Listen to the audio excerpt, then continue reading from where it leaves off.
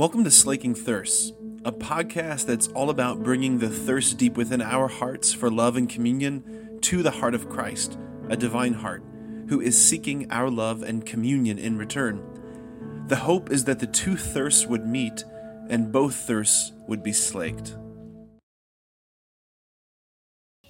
All right, let's pray, and then we'll get into it. Sound good? Yeah. Father, Son, and Holy Spirit, amen. Lord Jesus Christ, thank you for the glory of creation. Thank you for the glory of this night, for the beauty that surrounds us, Lord. Thank you for assembling these amazing couples here, Jesus, these awesome parents who are desiring to hand on the truth, the goodness, and the beauty of the faith to their kids. Lord, use this night, bless this night, and Jesus, speak through me. And we entrust this entire night to you, Mary. We entrust it all to your womb where all good things come. As we pray, Hail Mary, full of grace, the Lord is with thee. Blessed art thou among women. Blessed is the fruit of thy womb, Jesus. Holy Mary, Mother of God, pray for us sinners, now and at the hour of our death. Amen. St. John Paul the Great, pray for us. Father, Son, and Holy Spirit. Amen. All right, guys, this is awesome. I'm excited to be with you tonight to share from my heart. And I was telling Michael and Mary Beth earlier that a lot of this stuff. This was my idea, wasn't it? This topic, yeah, okay. I couldn't remember a lot of this stuff that I want to share. I needed an opportunity, a reason to get my thoughts together on some of this stuff that I've been thinking about for a while, regarding theology of the body and the family and parenting and just all of that. I've a lot of it's been percolating for a while, and it was good to just finally have an opportunity to put my thoughts together. And I don't know, we might have more questions than answers by the end of the night, which, that's kind of good sometimes. But I hope that it just is a night that can just kind of generate some good conversation points for you as a couple. And this topic, I think, is one of the biggest and most pressing topics that I hear about in the whole theology of the body world. So St. John Paul II, he didn't invent theology of the body. He re-articulated it for a modern audience. It's there not only just from the beginning in terms of church fathers. It's there. It's the scriptures. It's the gospel, right? But he's the one who gave it a modern flair, a modern voice. 1978, he's elected to the papacy. Starts teaching it as the Wednesday general audiences, and it's then it's at that point it's beginning to get injected into the bloodstream of the church.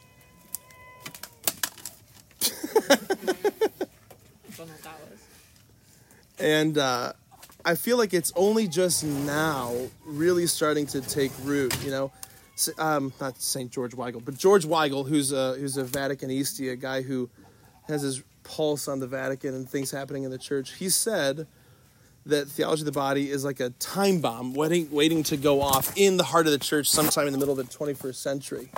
And I feel like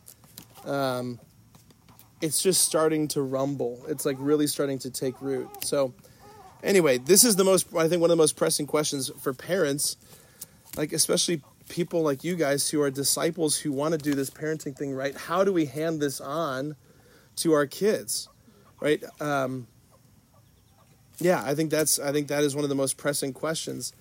It's one of the most pressing concerns because, I should have grabbed the copy, but how do you take theology of the body, this big old whopping text, and how do you communicate it to little guys and little girls? How do we do that? What's the way that we do that? That's the question. Okay, so real quick, when I say theology of the body, we all have a general sense of this. It's okay if we don't. We do? Okay? All right, so yeah, it's John Paul II's answer to the question, what does it mean to be human? Right? That's his answer. What does it mean to be human? That we come from God, we're made for God, that our complementarity as men and women is so significant. It's the sign that reveals who God is and who we are in relation to God, all those things. So I was first exposed to theology of the body as a high schooler, as a teen at Life Teen at St. Mary's. So Father Damien, who was the parochial vicar at St. Mary's, he was the one who first started preaching it to us. So it was him and Jen Ricard who were giving talks to the senior guys and girls apostleship groups. And that's where I really first was introduced to it. But then, so like graduated in 2007, that summer, I didn't have a job, which was awesome. All my friends had jobs. So I would go to Mass in the morning, I would work out, then I would go home, and I would hang out in the pool. These are my goals. I had this stack of books that I was going to read. I was going to teach myself how to play some guitar, and I was going to teach myself how to smoke cigars. That was my goal for senior year that graduated summer. I crushed all three. It was great. So I smoked so many Black and Milds. That's what I was smoking. It wasn't like actual cigars. I go like the Oh my, yeah, it was so bad. I go to the BP in downtown. Anyway, all right. So, but I was reading Theology of the Body in depth. I was reading the John Paul II's text, and I remember being like, I have no idea what this is saying. But I knew it was significant. Like, if any of you have ever tried to read John Paul II's actual text, you're like, this is utterly opaque, right? But I felt like it was a mountain. Like, it was in front of me like this thing that was worthy of climbing, worthy of trying to understand. So I really began trying to understand the people who understood him, right? So I'm reading Christopher West. I'm reading Waldstein, who wrote the introduction to the Theology of the Body. So I'm like really studying it. It really became like a central part of my mind and my heart, a huge part of my life. I mean, when you guys were probably in Life Teen, I probably gave Theology of the Body talks to you along the way at different retreats and things like that. I wrote my master's thesis on Theology of the Body.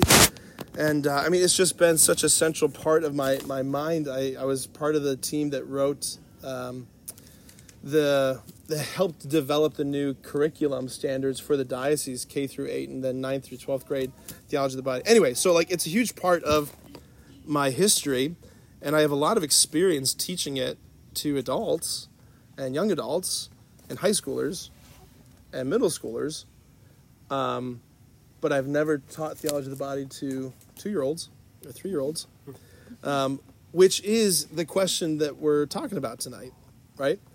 That's what we're talking about tonight.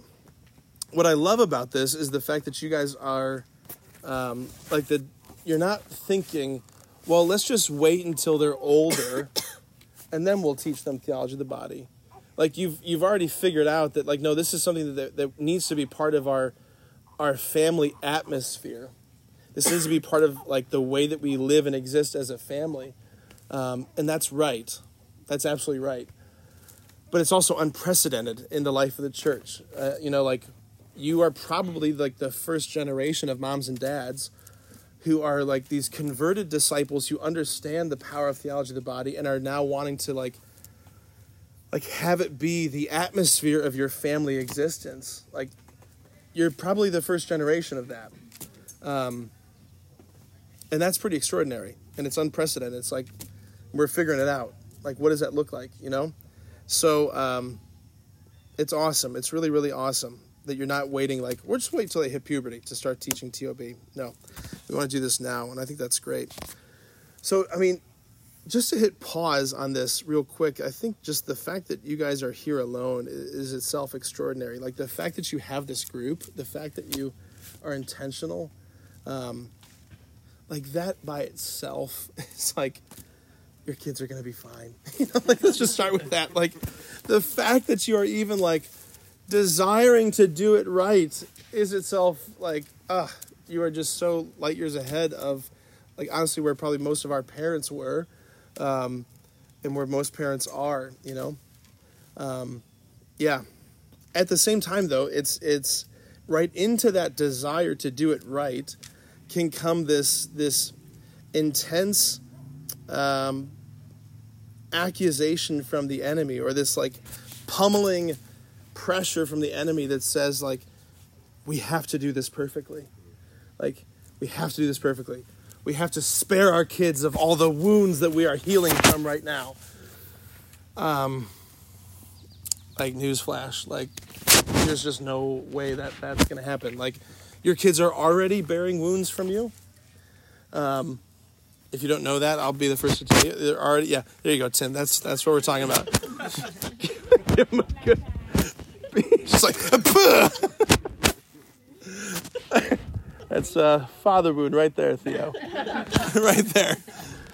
But it's true. It's true. Because the problem is you're not God. And every single one of your kids came into this world looking for God's perfect love. And you just aren't that. And you can't give that.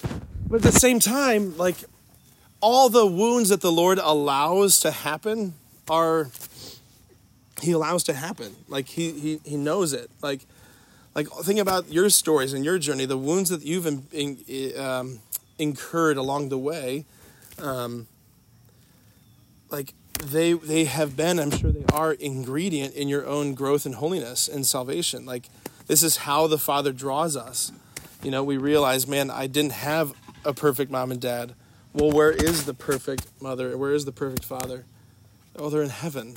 Oh, I meant for heaven. That's right. Okay. So, like, yeah, you want to do it right, but at the same time, don't let the enemy pummel you with the accusation that you got to do it perfectly. So, how's that sound? We good so far? Okay. All right. So, how do we pass theology of the body on to your little ones? Because teaching adults and teens and middle schoolers, like a class, like giving a talk at a retreat is one thing, but that's not what we're talking about tonight. So how do we do that? How do we do that? I have no idea. Still. Just kidding. Yeah. You are my rats in this experiment. No. All right, so I have some thoughts I want to share, and we'll have a little back and forth, and like it would be so great if we actually had conversation, which I don't think we're going to have a problem with, but like I'm going to throw out some thoughts, and then we'll have some conversation. We'll do that a few times. Then I've got some practical thoughts for us, too. All right? Yeah. I also have some things about, like, some podcasts I want to suggest to you going out of here. So let's just start with this, that, so you're all basically in the same season of life, right? Parenting-wise, kid-wise. In this group, who has, like, the oldest of kids? Who would that be in, like, the friend group? I mean, here tonight would be us, I think, with Thomas. Okay. Of these people. Like, in, like, the wider circle, like, of people who... Wider circle we know, I think everyone's under the age of 4. Yeah, see, like, that's perfect. That's amazing. So you're all, like, in the same season, same struggles, same concerns, same fears, all of that. Like, that's so awesome. So, like, one of the first things that, like, the very fact that you have this group itself, like, that itself is how you can start handing theology of the body onto your kids. By letting your kids be surrounded by like-minded weirdos. Put it that way. Because the reality is the way that you're going to be inviting them to live their lives, the values that you're going to be inculcating in them, the way that you're going to be instructing them to view reality is just so different than how the world is instructing people to view reality. And it's fine for now that your kids, like, they don't stand out right now because they're little, right? They're not preoccupied with, like, do I look weird because we believe different things? But as time goes on, as they get older, as they become more self-conscious, more self-aware, having a larger context and network of, like, this community where, like, your kids, like, your teaching as mom and dad can be corroborated and backed up by, like, oh, like, the Kiwis also are totally, they believe the same thing, and the Burnhams the same thing, and the Dollar the same thing, right? That's the idea that, like, the fact that your kids are going to be able to look to peers and peers' parents and see, like, oh, okay, so, like, mom and dad aren't the crazy, antiquated, like, weirdos who are bent on being, you know, different than everybody. Like, oh no, like, everyone we hang out with, they all see reality the way we see reality. So, like, we're not the crazy ones. Like, we're weird, but weird together. Like, that itself is the first thing that like, that's good. Like, so keep investing in this and keep this up. You know, that's the first thing. The second thought is this. Okay, so who has been to the Theology of the Body Institute? I know you guys have. Has anybody else been? Okay. All right. What's that? Is it the one in Denver? No, it's in Pennsylvania. Yeah. Or who's been to, like, a Theology of the Body class or talk? Like, pretty much everybody, right? At some point. Yeah. Okay.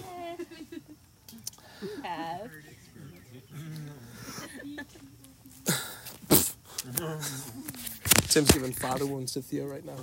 I punched him in the face. Okay, so I've had this thought about the Theology of the Body Institute. I've worked with them a ton over the years. And here's the thing that I think about them, that ideally, they should be working themselves out of existence. That should be one of their organizational goals. Which is... It's like Hinge. I've not told them this, but like, ideally, you would not exist. Ideally, you would not exist.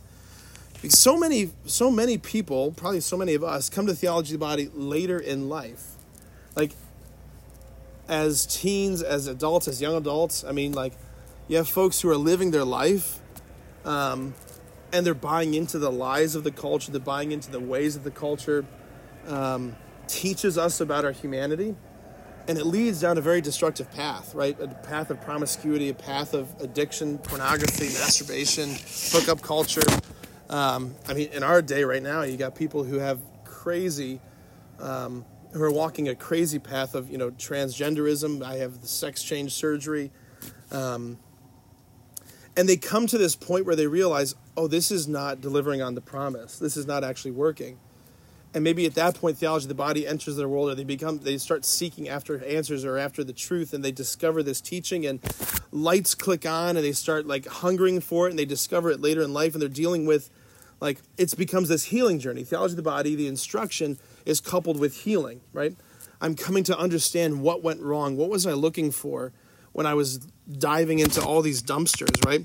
Maybe these people start going on, they go to an institute course, right? Or they go to a TOB CLE event. I mean, the TOB CLE, they just had a healing retreat, right? And so that's where people typically come to this stuff. Or they listen to Slaking Thirst. Anybody? Okay. And they hear it that way. Something along those lines. So in other words, folks are exposed to Theology of the Body first by putting themselves in a position, like a lecture, a talk, to hear content delivered, right? To listen to the teaching delivered to their intellect. That's why the first course at the TOB Institute is called the Head and Heart Immersion, right? Because it's trying to get the information from your head to your heart. That's the idea. This is how this works for most people. That's probably how this has worked for many of us here, right? We hear the content, and then that content gets integrated into our life. But, and this is a huge but, this is like St. John Paul II, when he dreamt of Theology of the Body, he envisioned like the natural habitat for the transmission of Theology of the Body. He did not envision it being the classroom. He envisioned it being the family room, right? The home, the hearth, the dining room table. Just like the natural habitat for learning a language is not the classroom. It's a home. It's the atmosphere of the home. Like, you are teaching your kids to speak English by not giving them English classes, right? You're teaching them to speak English by speaking English around them, by letting them absorb it, right? That's how this works. TOB is meant to be taught in the same way. It is the language of being authentically human. It's the language of authentically seeing creation as God intended us to see it. Like perceiving my humanity and your humanity as God intended me to see it. Seeing the body and sexuality as God intended me to see it. Seeing creation as God intended me to see it. Like that's the paradigm shift here. Like, if you don't get anything else out of this tonight, I really want us to try and get that paradigm shift, that you're not teaching your kids a content, right? Like, any more than you're teaching your kids grammar or syntax. You're just teaching them how to speak. Like, Theology of the Body is you're teaching them how to be human. You're teaching them how to be human. You're modeling for them a way of being, a way of seeing, and that's such a huge difference. If we can get that mental shift, it's not about imparting a content. It's about modeling a way of being, a way of seeing, a way of valuing things. And just like English, there's you can take specialized classes, but none of us needed to take specialized classes to learn how to speak English. There can be specialized classes of Theology of the Body, diving into the content, the nuance, but it's not meant to be a specialized content. It's the language of being human. Like in your home, you're meant to be creating an atmosphere. And these are some of the main things I want to get across. An atmosphere of awe and wonder. Okay? Awe and wonder at creation. Like, you want to talk about handing on theology of the body. It's about instilling in your kids an absolute awe and wonder at creation. So like Pope Paul VI, who wrote Humanae Vitae, which, as many of you know, was the encyclical that upheld the church's teaching against contraception. Like Pope Paul VI's main argument against contraception is basically an argument for reverence towards the order of the body. Like he says, like, you would never come across, like, there's something disordered about someone who comes across a beautiful stream flowing through the woods, like a beautiful brook, beautiful nature, and someone who has an impulse to say, I want to damage this, or I want to interfere with this. So, like, what you do is you behold it with reverence. Like, there's something so magnificently beautiful in front of you. You kind of step back and say, I don't want to mess with this. That's Pope Paul VI's primary argument against contraception. That, like, there is a reverence that's owed to the body. He says, we're not to mess with that. Like, so to instill a awe and wonder, a reverence before the way that God has made things. Like, that's one of the foundational principles. And it's hard to do that living in a city. You got this, Micah. I got it. He's the man. He's the manliest man. This is one of the things that I've realized about, I guess, being human, that from my first assignment in Cleveland Heights to my new assignment in Wadsworth, that Cleveland Heights, you're surrounded by, like, stuff that we've made, right? Buildings, stone, glass. Out in Wadsworth, it's rural, it's the country. You're surrounded by nature. Like, the air is clear. You see the stars. You know, it's hard to inspire awe and reverence at creation when you're not surrounded by creation. So as much as you can, get your kids out in creation to fill their hearts and minds with awe and wonder. Just fill them with awe and wonder. Like, what does that mean to you? Discuss that as a couple. We want to fill our kids with awe and wonder. The first question to ask there is, what fills you with awe and wonder? What stills your heart? What makes your heart burn? Like, is it sunrises? Is it sunsets? Is it trees? Is it rivers? Is it meadows? Is it flowers? Is it music? But, like, what the heck is it that makes your heart burn with awe and wonder? Whatever that is, I mean, you got to know that for yourself if you're going to give that to your kids. So awe and wonder, and especially awe and wonder in reference to our bodies. Like, this matters about how you talk about your body, how you think about your body, how you dress your bodies. But awe and wonder and reverence towards our bodies. And I mean, like, I probably don't have to tell this to you guys, but, like, if you want to teach your kids theology of the body, keep having kids. Like, the laboratory of many kids will itself be the greatest school to teach them the difference between men and women, boys and girls, bodies, how boys operate, how girls operate, right? Like, this is part of why our world, our culture is in such a weird place that it's in right now, because so many people grew up with so few siblings, and they didn't come to understand, like, what a girl is, because they didn't grow up with sisters. They didn't come to understand what a boy is because they didn't grow up with brothers, or didn't grow up living anywhere near my cousins. So, like, I never got to know what a girl is, how girls operate, what boys are, how boys operate, because they're different. Yeah, they're different. They're different, right? Yeah, scandalous. It's scandalous to say it, but it's true. They're different. I think about my friends Mark and Lauren Laboda. They've got 7 kids.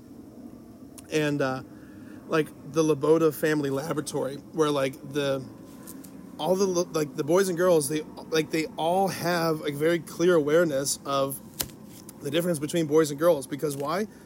because all these siblings kept coming along, and like there's Frank streaking through the family room, and like he's got something that the sisters don't have, and here comes Clara, and she's streaking through the family room. She doesn't want to wear pants, and she doesn't have something that Frank has. Like it's like built into the family itself is the school that's teaching them, oh, there's a difference. Oh, this matters. The body matters. All these things. How you speak about your bodies. And especially, this is especially true for you moms. There's a particular demon that attacks your bodiliness, your humanity, your femininity, especially postpartum. There can be a real hatred of your body. And you really need to wrestle with that demon, because that same body that you struggle with looking in the mirror now is the same body that was unbelievable in its ability to give life, to create freaking human life. Like, you made humans. Like, that grew in you. Right there. Unbelievable. From basically nothing to that. Like, your body's amazing. Your bodies are amazing as women. And the demon that like attacks that in the freaking mirror, that demon has to be dealt with, because like if you don't deal with it, it's going to come out of you sideways and secretly and subtly into the hearts, especially of your daughters. How they look at their bodies, how they understand their bodies, right? You have to wrestle with that demon. So let's just pause right now, and just a little bit that I just shared. Let's just chew on some of that. Get your thoughts on some of those things. Like this wonder and awe is like going on a hike together, or like we were talking about like the whole way of beauty, right? Yes. Like just seeing things like in nature, in our days, and like looking at it and wondering like, why was it designed this way? Like, what is the significance behind these things? Like it can be a simple thing, but that can point them to a transcendent thing. If we teach them to look at it in a different way, which is cool. Yeah. They will copy what you model, right? Mm-hmm. If you consistently walk by the most beautiful things, or if you drive by the most beautiful things that God makes, your kids will learn to ignore the most beautiful things that God makes. But if you get in the habit as a family, you're driving down the road, and the sun is setting over a field, and you're just like, we gotta stop and look at this, and you pull the car over. And just say, we're just going to look at this for a few minutes, right? Like, if you teach your kids to see what we're meant to see, if you teach your kids to see beauty, like, they'll see it. You have to model that. So, like, it should be clear up to this point that, like, in this paradigm shift, that it's not about delivering content. It's about, like we're saying, it's about creating an atmosphere, creating culture, modeling it in as a whole way of being in your home. You just got to get it out of your head that we're trying to teach content. No, we're trying to model a way of being human, the authentic way of being human. So, like, to your point, Caitlin, that like it's not, if it's not clear up to this point, it is not about a talk.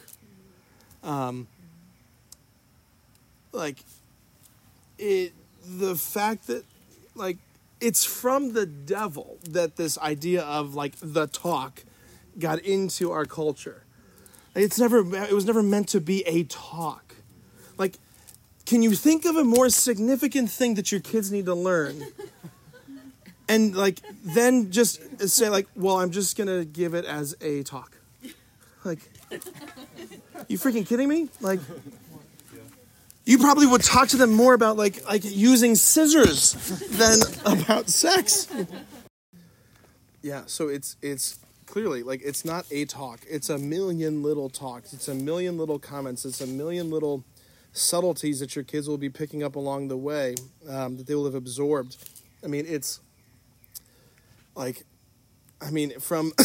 from like going to the zoo and seeing the new baby pandas, or where do those come from? Oh, they came from the mommy's body. Oh, babies come from mommy's bodies. Okay, got it. All right. Like, Like in the fall, seeds are falling from trees. Yeah, isn't that amazing? Like seeds fall down and they go into the earth and they come up and they create new life. You need to have a seed to create new life. I mean, a million subtleties, a million little conversations along the way that your kids are absorbing. And like, this doesn't begin at some magical age, right? You're asking about like, when do we start doing this? Is it too early to start doing this? You know, the church actually has a document on this. And the church does tell you there is an age that the church says that education on the nature of sexuality should begin. When you want to take a guess on when you think the church says? When they're born? Who else? 3? I was going to say birth. 8 days. 8 days. Significant point in their life. There as well. 7? Yeah. You two are the closest. Yeah, church says at the point of conception is when education starts. Think about this. Think about this. Some catching up. Where's the supplemental talks? Yeah. Yeah. Think about this, that doctors, scientists, nurses, the medical professional, they know now how much education, how much information is being transmitted to the child in utero, right? Like the child is being prepared in utero by mom and dad, especially mom, for the kind of world I'm entering into, right? So, they have all these amazing studies about kids who were conceived and carried through, brought to term, during their mom was pregnant in the gulag in Siberia. So she was incredibly calorie deficient, brutal external conditions. The mom's body is telling the baby, is preparing the baby, this is the kind of world you're coming into. It's a very calorie deficient world. These babies come into the world like with this sort of, with all these sorts of interesting, diseases but just like different genetic proclivities to, like they've been prepared for this kind of world, right? I have a friend who, him and his wife, they have 4 kids that were adopted at birth, right? So baby's born and put into mom's arms. They didn't spend a second in an orphanage. And all 4 of these kids, because of the environment, because of the world that their mothers were in for those 9 months that they were carrying them, all 4 of these kids have extreme emotional problems still. Like these parents are amazing. 2 of their 4, their moms were in abortion clinics preparing to get rid of these 2 babies. One mom was actually on the table and she had a change of mind before they started the procedure. So like these kids had breathed into them in utero this profound rejection wound. Like it's real stuff, right? So like from the moment that you find out you're pregnant, that celebration, that welcoming, like you are welcome here, right? You're already telling the kid you are a gift. We receive you as a gift, right? And like your job as moms and dads is to like turn this naturally selfish thing, right? Every baby's naturally totally selfish. It's all about them, into a selfless, self-giving gift. Like you are a gift. Now I have to teach you how to be a gift, right? So this whole process, this whole education, it doesn't begin at 2.5. It doesn't begin at 7. It doesn't begin at 8 days. It's very weird. 8 days. Is that when the circumcision? Yeah, now that we did that. Yes. Yeah, you might be wondering why we did that to you there. This part of your body is going to be pretty significant. Let's have a talk. So this is where the church's vision is, that it's right from the beginning. But Olivia, this kind of gets to what you were talking about, like when it comes to answering those more specific questions that your kids might ask, right? So like you're changing your daughter's diaper and your older son asks, like, where's her penis? And you're like, okay, you are 3. How do we answer? Getting that. Yeah, okay. See? Okay, perfect. Perfect example. Like how to answer those specific questions, right? Or like mommy's having another baby. Where is it? Oh, it's in her belly. First of all, let's just stop saying belly because we talk about food going in the belly. All right? Okay, babies aren't in the belly. Yeah, it's very confusing. So the baby's where? The baby's in mommy's womb. Okay, how to get there? Okay, let's put on Paw Patrol. Let's move on. You have to be ready with age-appropriate answers to engage those conversations, those topics. But for so many parents, that is hard and that is scary. Like the fear that you're going to say too much too early, the fear that you're going to say the wrong thing, you might ruin their innocence, you might implant sexually deviant ideas in their mind, turn them into a pervert. It's the fear of parents, right? It's the fear that you're going to plant ideas, going to give them images and questions, right? All right, so let's just again pause and let's just talk about like what are those fears or concerns you have about that in public? Yeah, but it feels different. It sure does. Yeah, it feels different. So but you're right. Let's go right into that because it feels different. It feels different. In terms of practicals, okay, there's nothing more practical and pressing for your kids than for you to go on this journey of healing yourself, okay? Because you are all bearers of a sexual formation, a narrative of sexuality that was breathed into you as a little one, as a kid. And you talked about like it wasn't even talked about. It was off limits. It was taboo, right? That like, not putting you on the spot, but like that is so much bigger. Like a formation piece in your heart than you probably even realize, or like the fact that like it was a talk, right? And it was probably filled with awkwardness and confusion and shame and like right? You have to go on the journey of healing yourself in this regard, and all you go to St. Not all of you, but most of you go to St. Basil's. No, some of you go to St. Basil's. Us. Go to St. Luke. Okay, so you guys go to St. Basil's. Okay, well. I was just gonna celebrate Father Ryan Mann here real quick. So he is, I think, in our diocese one of the most absolute. He's one of the best priests in the diocese, hands down. And his gift is helping people find the language to navigate the story of their hearts. Okay, so. I think a sign of real spiritual maturity is being able to tell your story, like the story of your heart, which is both filled with wheat and weeds, pain and glory, shame and majesty, Do you know the mountain peaks of your story of like when lies entered in, when wounds entered in? Can you tell the story of your own sexual formation and sexual brokenness?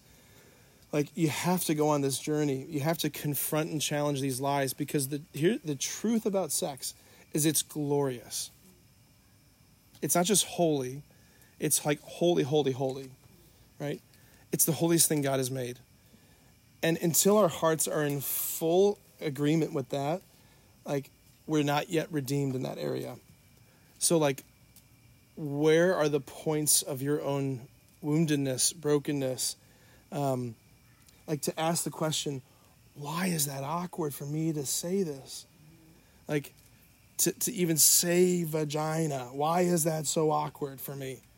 Why is it so awkward for me to say penis? Why is that so like, I can't talk about that? Why do I feel way more comfortable coming up with all of these fake, funny, goofy names? Right? I mean, how many fake, funny, goofy names do you have for your kids' other body parts? Like none. But this area... fake, funny, goofy names, right? So at St. Basil's coming up I think it's this year, the Healing the Whole Person retreat.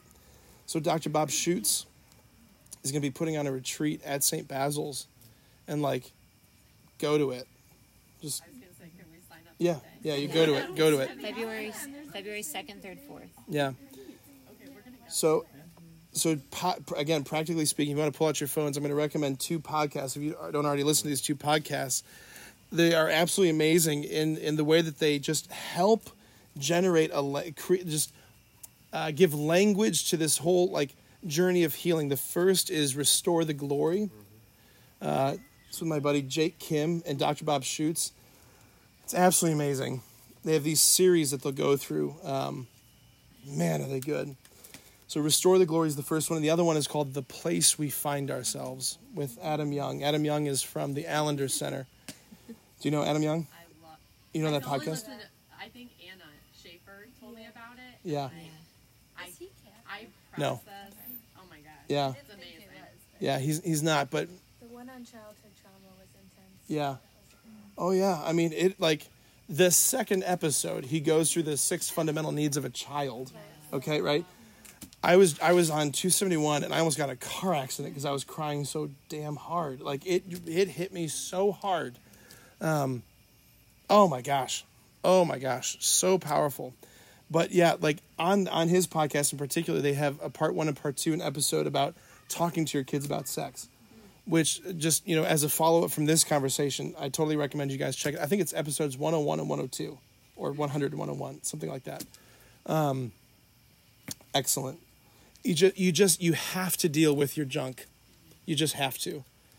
Because it will, if you don't deal with it, it's going to come out sideways. Like your kids are designed by God to absorb all of the nonverbals that you are communicating, right? So like all of the awkwardness, nervousness that you still bear within you because you have not dealt with your story. Like if you're talking about sex, they're going to figure out, they're going to absorb right away. Oh my gosh, this is something bad. I got to figure out why this is bad. Mom thinks it's bad. I don't know why this is bad. Okay, it's just bad. Like if you're not dealing with your own integration, like they're going to reconcile it by just deciding, oh, this is bad and off limits. I shouldn't talk about it, right? You have to go on the journey and deal with your stuff. You have to deal with your stuff. Another practical point. I'm in the practical point section. Okay, practical point. And I've already kind of mentioned this, but you have to use the proper words for all the body parts, right? Proper words for all the body parts. Here's a very unfortunate but very important practical reason why that's the case. In a lot of the child sex crime cases that have come up in the last decade or so, part of the reason why they're unable to prosecute the offenders is because the child is unable to accurately identify the body part that was engaged by the perpetrator. Because they'll say things like, he touched my wee-wee. Well, what's a wee-wee? Right? Defense attorneys just twist that to their own advantage, right? Please, Lord, let this never be an issue you have to deal with. But your kids have to be able to name their body parts properly, right? That's just from this awful negative reason why. But like, so I teach theology of the body to the kids at my school, especially the 8th graders. And right around Thanksgiving, we get to the part in the Genesis story where we're talking about the creation of man and woman. And we talk through the complementarity. Adam is made first. He's put in the deep sleep. He wakes up because God forms and fashions the bride. And he brings her to the man. He brings her to him. And he sees her. Remember, she's naked and she's not wearing anything. And like, okay, so at this point, the kids are getting like, oh, God. Like, where is this going? Like, okay, it's like, I'm like, what does he notice? And someone will be like, she's different. Okay, what's different? She's got longer hair. Never fails. And then I always just push them over the edge. I'm like, where? Right? They're like, oh my God. Like, okay, and then this past year, there was one girl who goes, like, what else does he know? She's got different bits. Okay, what are they called? They're like, we're not gonna say it. I'm like, all right, let's start with the easy ones. She has breasts. They're like, oh my gosh. Okay, she's got breasts. That's right, she's got breasts. Okay, but she has some other business going on that's different. They're like, we are not gonna say it. I'm like, guys, we are all gonna say it. Like, then what I usually do is I'll go over to the wall and I'll like unplug a plug from the wall and be like, guys, get this. Do you know what they call this end of the plug?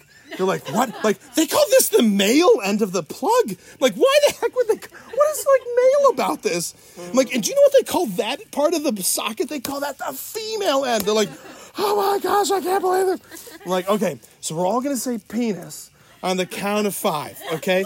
Like, I don't care if you shout it, if you whisper it, but we're all going to say penis. So one year, okay, get this. It was my birthday, the day that we happened to be doing this lesson. I'm at Communion of Saints.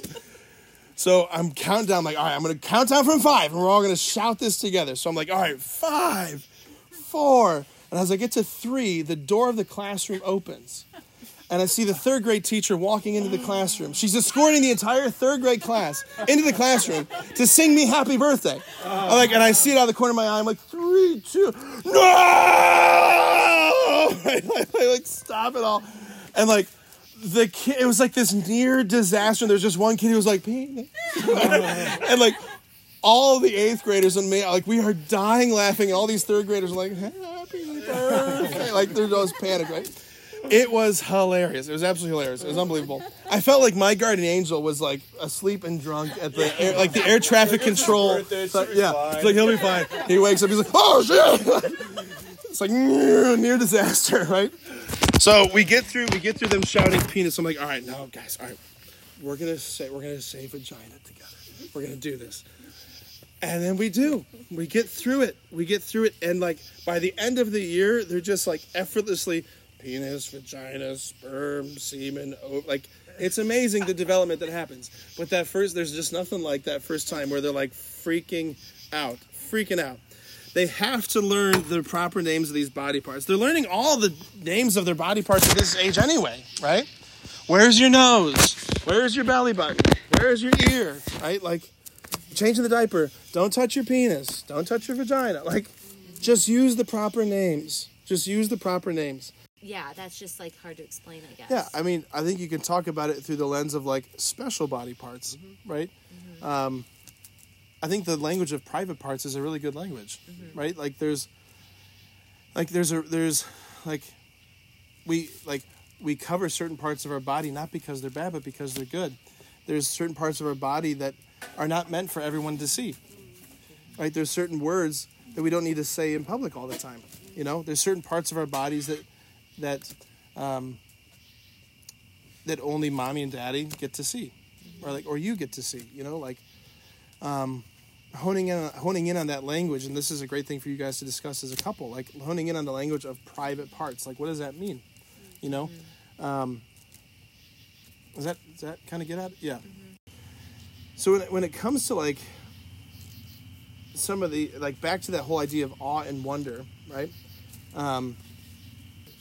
To inculcate a sense of this part of your body is amazing, and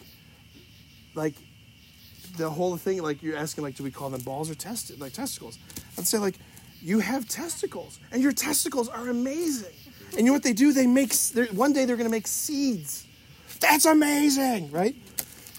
To inculcate that sense of awe, my body's amazing. My body makes seeds. Holy cow, right?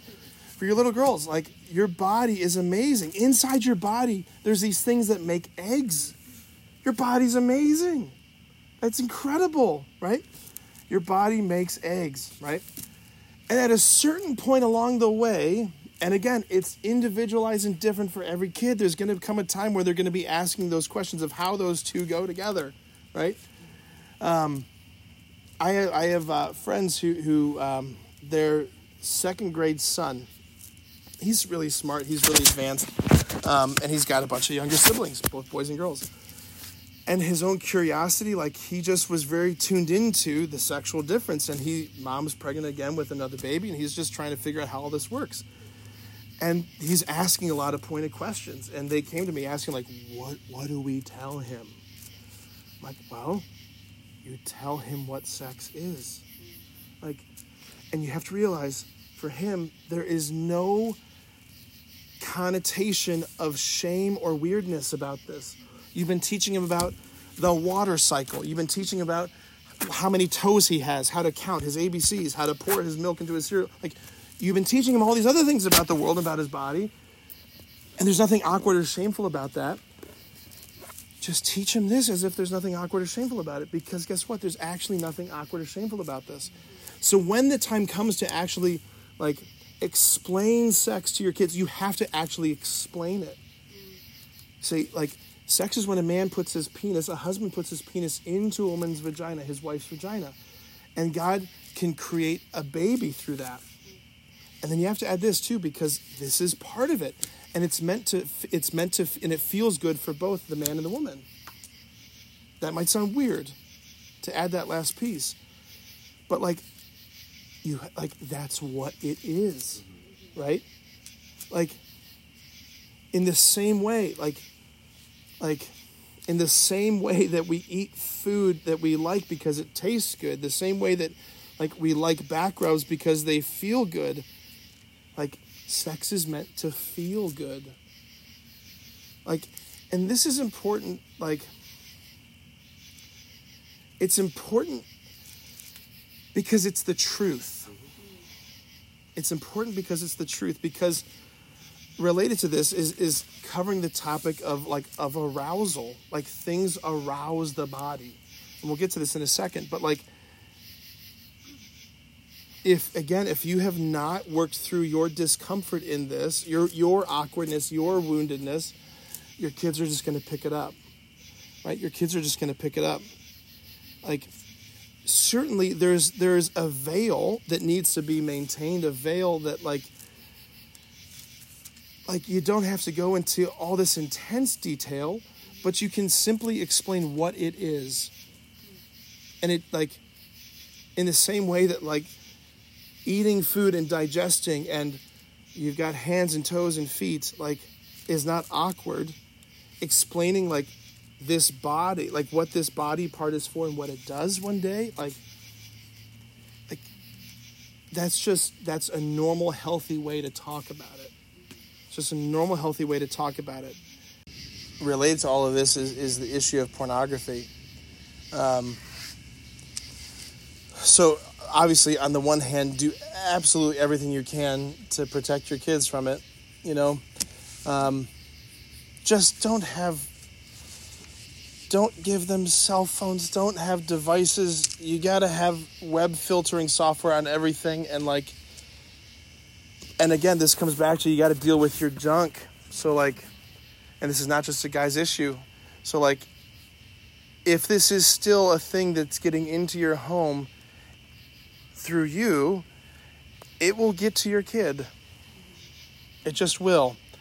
It's a multi-trillion-dollar industry, grossing more than every Major League franchise combined. 70% of the internet traffic on certain times of the day is porn. The average age of first exposure now just goes down and down and down. It's down to 9 right now. Okay? They are looking for your kids because they're looking for future potential addicts. That's what they're looking for. So you have to do everything in your power to protect them from it, but you also have to realize you are going to fail. One, because they are already living, like you said, in the most hypersexualized world that has ever been. Just walking down the street, they're going to see more skin. They're walking down the grocery aisle in the magazines by the candy, eye level to kids. They're going to see hypersexualized imagery. They're just going to see it. So it's not a matter of if our kids are exposed to pornography. It's a matter of when your kid is exposed to pornography. Have you prepared them for that? You have to prepare them for that. You have to talk to them about the fact that porn exists, that it's a thing that's out there. And what is it? It's pictures or videos of naked men and women. Pictures and videos of naked men and women. You have to tell them these two things too.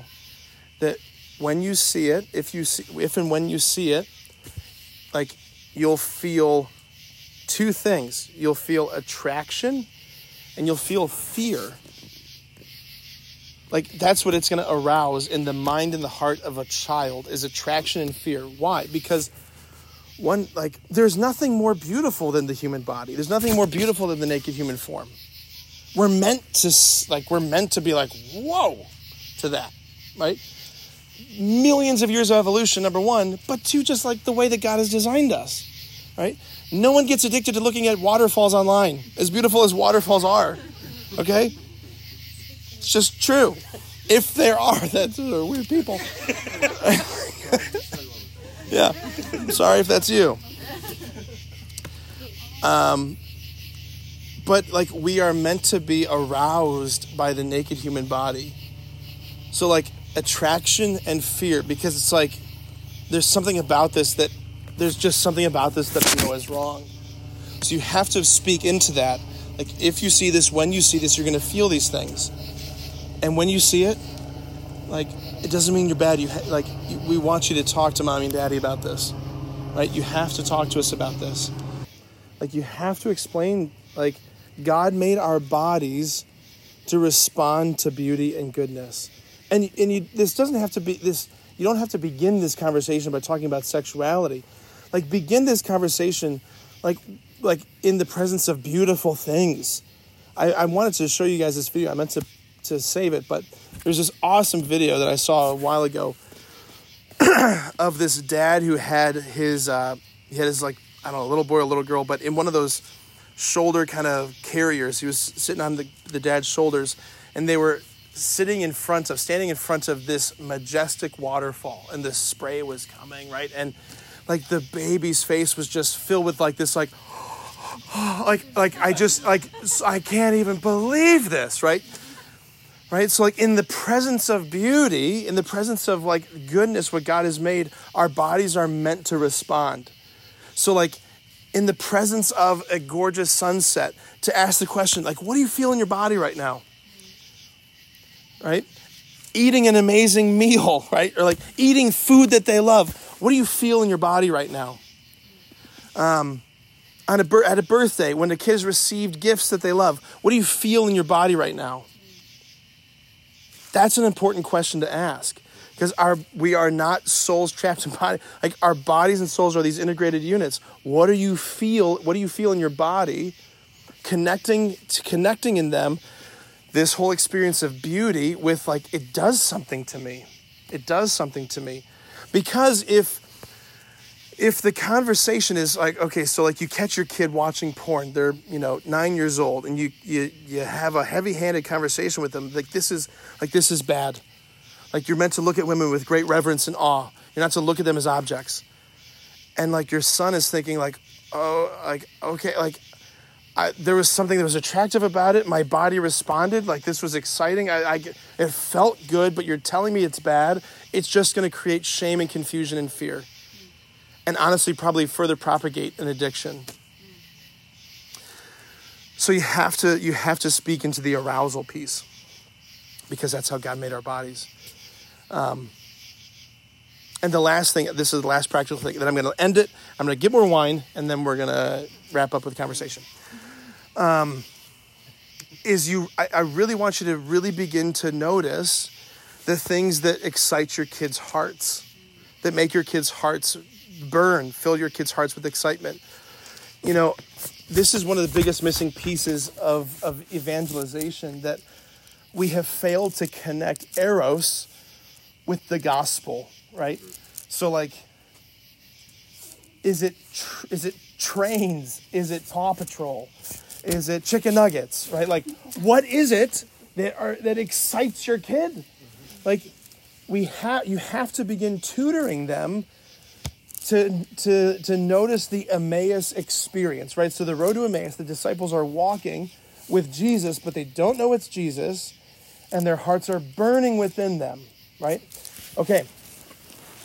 They get to Emmaus, they realize it's him. Were not our hearts burning when he walked with us?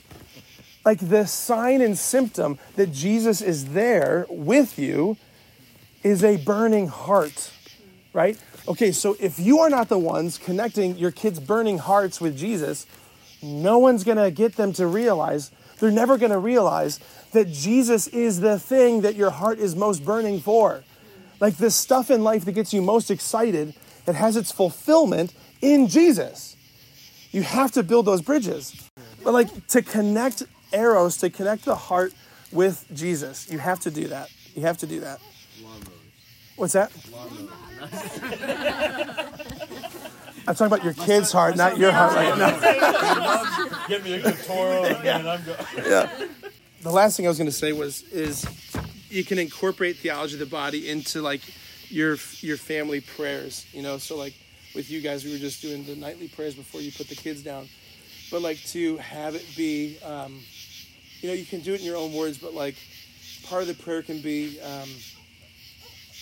Dad leads, like, God, thank you so much, God, for creating mommy as a woman, so that she could be Thomas's mommy and Casey's mommy. Thank you so much, God, for creating Daddy as a man, so he could be Thomas's daddy and Casey's daddy. And God, we pray for Thomas and Casey right now, that you would protect their hearts, that you would fill them with like your love. And we pray for Thomas, that maybe one day when he's older and like he wants to be a daddy, Lord, prepare him to be a good daddy, prepare Casey to be a good mommy. Maybe you're calling him to be a priest, prepare him to be a good priest, a good father, prepare Casey to be a good spouse, like a religious, you know what I mean? Like that could be part of your prayer, to get them to be like, just to hear that language, right? Okay, basta. That's enough. So I'm going to get more wine, and we can just share some final thoughts. How's that sound?